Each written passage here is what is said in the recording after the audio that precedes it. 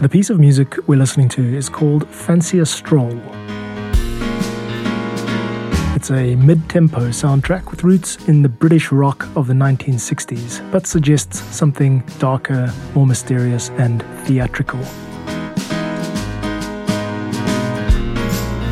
You're listening to How I Make Music, a weekly podcast for the musically curious to go behind the scenes of composition for storytelling in a digital era. Every Wednesday, we break apart one of my own compositions and investigate the stories and insights into how it was made and its effect on listening ears. My name is John Bartmann. I'm a music composer from South Africa, and this is How I Make Music.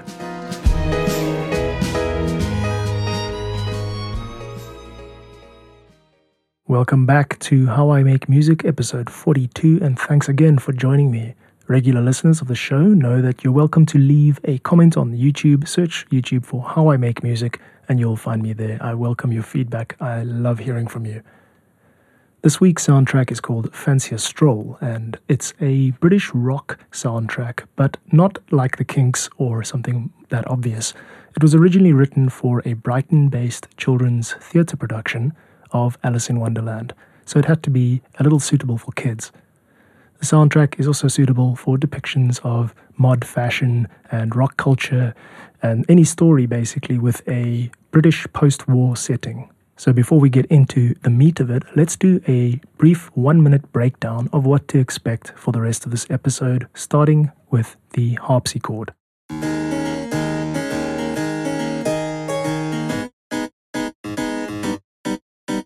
A little bit of an unusual choice for a rock song, and we'll circle back to that in a minute. Next up, the harp.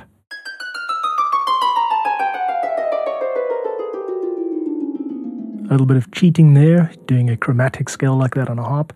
Very difficult to do on the actual instrument, and we'll come back to that in a minute. Here's a brief sample of the string section.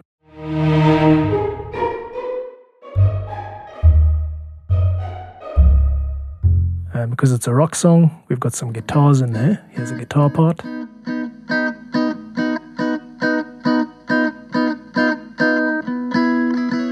And last off, bringing the groove and the energy, the drums.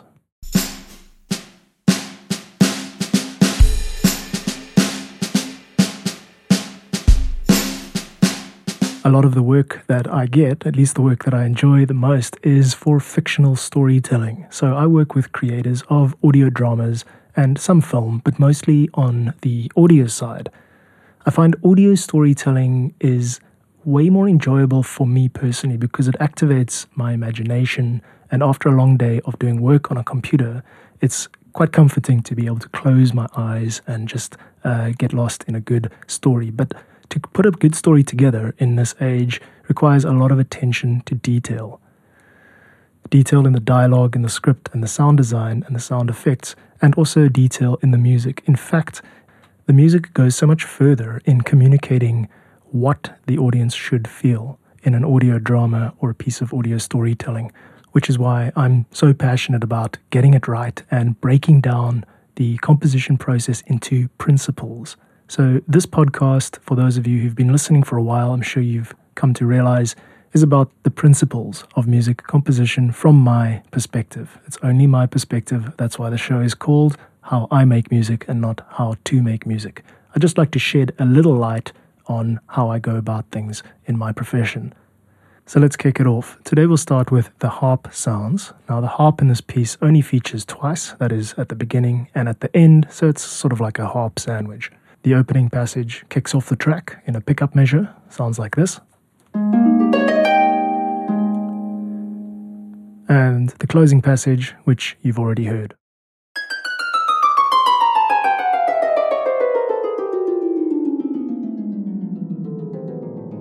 This was a piece of music for theatre, so that chromatic run down sort of announces the end of the track quite clearly and states to the audience, all right, we're now on to the next scene or the next moment. So the timing of that was quite important. First we kick it off with the harp, ta-da, fanfare, and then we end it again with the same instrument, and nowhere in between does it feature. From the harp over to the harpsichord.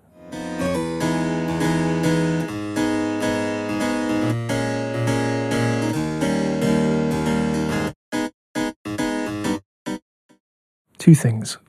Firstly, what is a harpsichord doing in a rock song? Well, the answer is Golden Brown by the Stranglers. It's one of the most famous examples of harpsichord being used in a rock song. I'll play a snippet for you. I'll get flagged on YouTube, but you guys are worth it.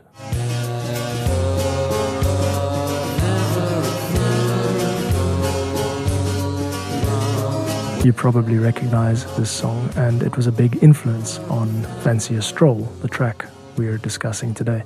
So I wanted to reinforce the vintage aspect of this. I wanted it to sound really old-fashioned and went as far back as the Baroque era to achieve that. But I did cheat, as you so often have to in music production. You see, Baroque-era harpsichords didn't have sustain pedals. A sustain pedal is what allows the music to sound smooth, like a piano, but harpsichords came before pianos. So let me first play you what this harpsichord piece sounded like without the sustain pedal, and then hopefully you'll hear why I decided to risk the wrath of the classical purists and use a sustain pedal on a harpsichord. Listen out for the difference between a smooth sound and a very staccato, stabby sound. Here we go. Now that's really stabby, which is fine, but this section needed to be smoother.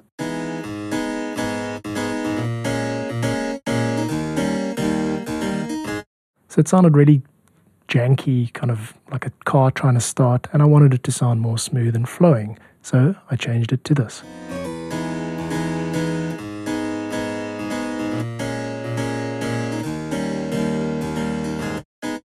And back to the staccato part. Hopefully you can see the points I'm trying to illustrate. The staccato nature didn't really suit the song, so I decided to smooth it out artificially. One of the key differences between the modern rock sound and the British rock sound is keyboard instruments. They were far more present back in the 60s. It was more common to use harpsichords, but also organs, mellotrons, and electric keyboards. Orchestral sounds always connect the listener to the past. A big string section is usually reminiscent of some kind of classical music and can be used to create nostalgia. In this piece, once again, I wanted to reinforce the old-fashioned nature of this rock song, and so I included a nice lush string section. We start out with the double bass.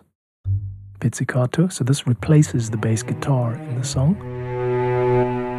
And now we have this lovely glissando, low cellos. There's a little bit of a cheat, a bowed double bass, and some high pizzicato.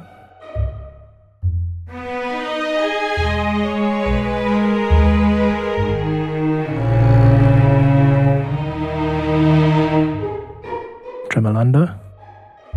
Alright, so you get the idea. A lovely, beautiful, flowing string section.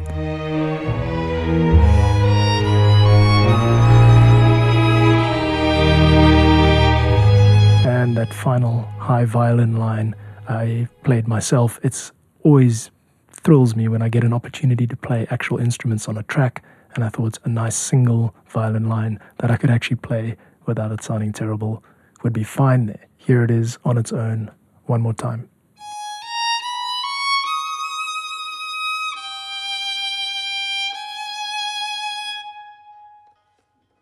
What makes this part sound like it's so flowy? Well, one of the answers is LA Scoring Strings. LA Scoring Strings is a Native Instruments library, and it's designed for a lot of things, but one of them is glissando, which is the smooth flowing sound that only fretless stringed instruments can truly pull off.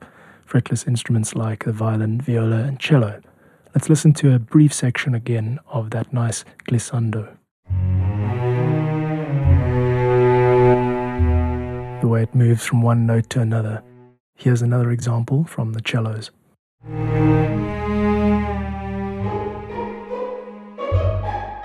It's truly amazing where we find ourselves now with composition in a digital era. We are able to take these live recordings of actual orchestras performing glissandos and play them on a keyboard like it's the simplest thing in the world. It's a real privilege to have access to these really sophisticated software instruments. There is no bass guitar in this song. The orchestra has usurped it. The contrabass or double bass is actually responsible for all of the low frequency, and adding an electric bass guitar just to make it a rock song would really muddy up the low end. So I had to decide, and in the end the strings won out.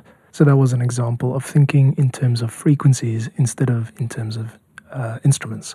We already had double bass and piano, which provide low sounds. There wasn't need for another low sounding instrument. In 20th century music, the more orchestral it sounded, generally the earlier it was, because the later instruments like electric guitars and mellotrons hadn't been invented yet. So this song sounds almost like a late 50s, maybe the very earliest whisperings of rock and roll.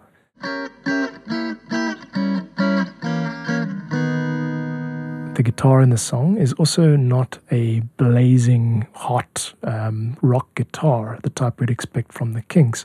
Here's a sample of a soundtrack, a podcast theme that I recently composed for a client in Johannesburg. The reference track was indie rock, and here's what I came up with.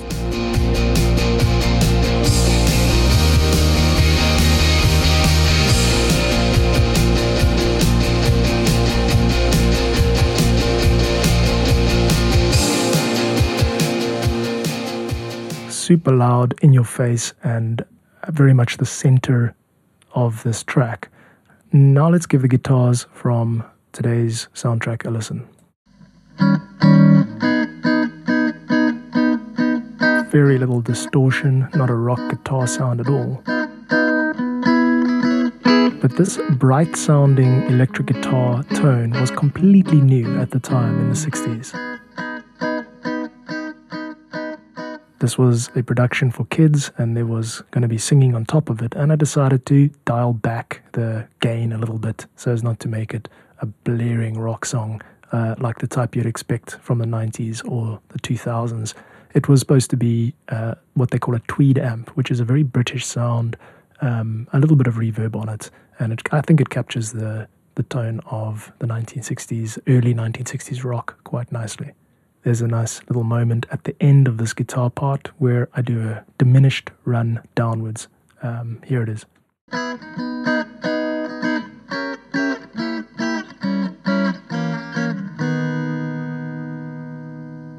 For those who appreciate music theory, a diminished chord like that acts as a dominant chord. In other words, it creates tension temporarily. It was just a way of adding some color and to kind of close off the track with a little bit of flair. Rather than just holding on the dominant for 4 beats, I decided to use a little diminished run down like that. Handpicked straight from the gypsy jazz genre. I don't believe in single guitars, so I decided to grab an acoustic guitar and layer it over the electric with a more fluid strumming sound.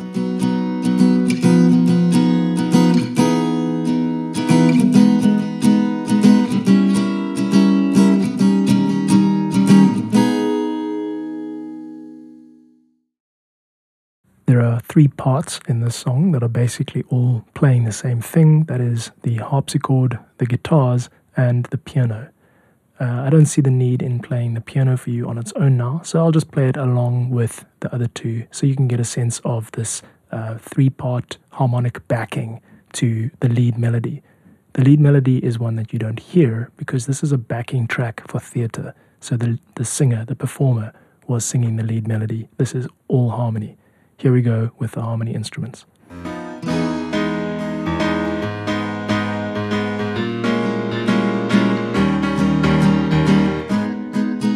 Nice bold piano coming through there. And here we have our little staccato, and here's legato.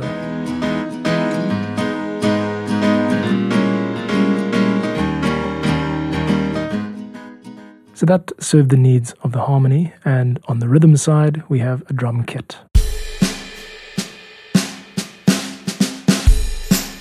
Accompanied by a tambourine.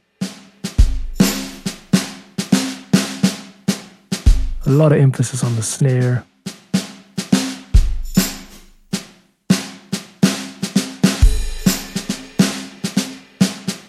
So the drums taking way more of a secondary role for a rock context. usually the drums are really up close and really up front and center. And I thought, let's rather just treat them almost like jazz drums, which place a lot more emphasis on sparseness in the rhythm and variation in the dynamics. So loud and soft sounds rather than everything just being loud.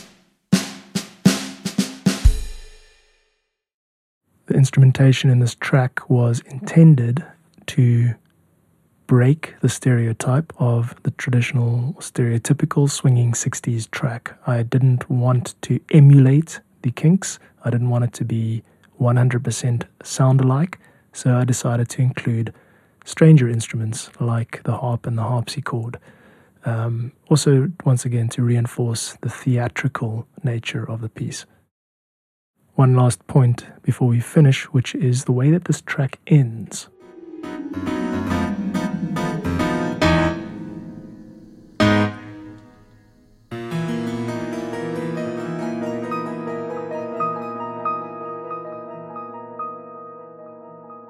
A little magical, a little mysterious. So there are a few things going on here. I've layered a few different devices, or what could you call them? Methods. Let me explain. This piece was written for theatre, and the brief was to end the piece in a way that suggests the start of the next scene. So the usage of the piece informed the composition quite heavily. Now, at the end of this track, we launch off into the next scene, and I needed to really signal that, really communicate that very clearly to the audience. Even though they were just kids, I take this very seriously, I'm sure you've noticed. I wanted to create a deliberate start point for whatever comes next and to break the tonality and to break with what you've just been listening to for the last 3 minutes. So I used two devices. One is a ritardando, which is a slowdown, and the other one is a new chord used for the first time. These devices, gimmicks or methods or tricks, whatever you want to call them, they're very useful for announcing your intentions very clearly to the listener. In my mind, these kinds of tricks include key changes, tempo changes, new chords used for the first time, new instrumentation used for the first time. These can all signal a change in how the listener should feel. And that's it for this episode of How I Make Music. We'll listen to the full track in just a moment, but before we do that, thank you so much for listening to How I Make Music. Catch new episodes every Wednesday on Spotify, Apple, YouTube, or wherever you get your podcasts. You can download the track from this episode, Fancy a Stroll, from the music page on my website, johnbartmann.com, JOHNBARTMANN.com. I believe this one also has separate stems, so you can have the separates for this track too. I encourage you to use this track in your own podcast, audio drama, audio fiction, storytelling, or video production. Find links to me on Twitter and YouTube in the show notes. I love hearing from you guys, so search for How I Make Music on YouTube and leave your comments on the show. And now here's Fancy a Stroll, a 1960s orchestrally themed theatre backing piece, which I wrote for a theatre company in Brighton in its entirety. Catch you next week.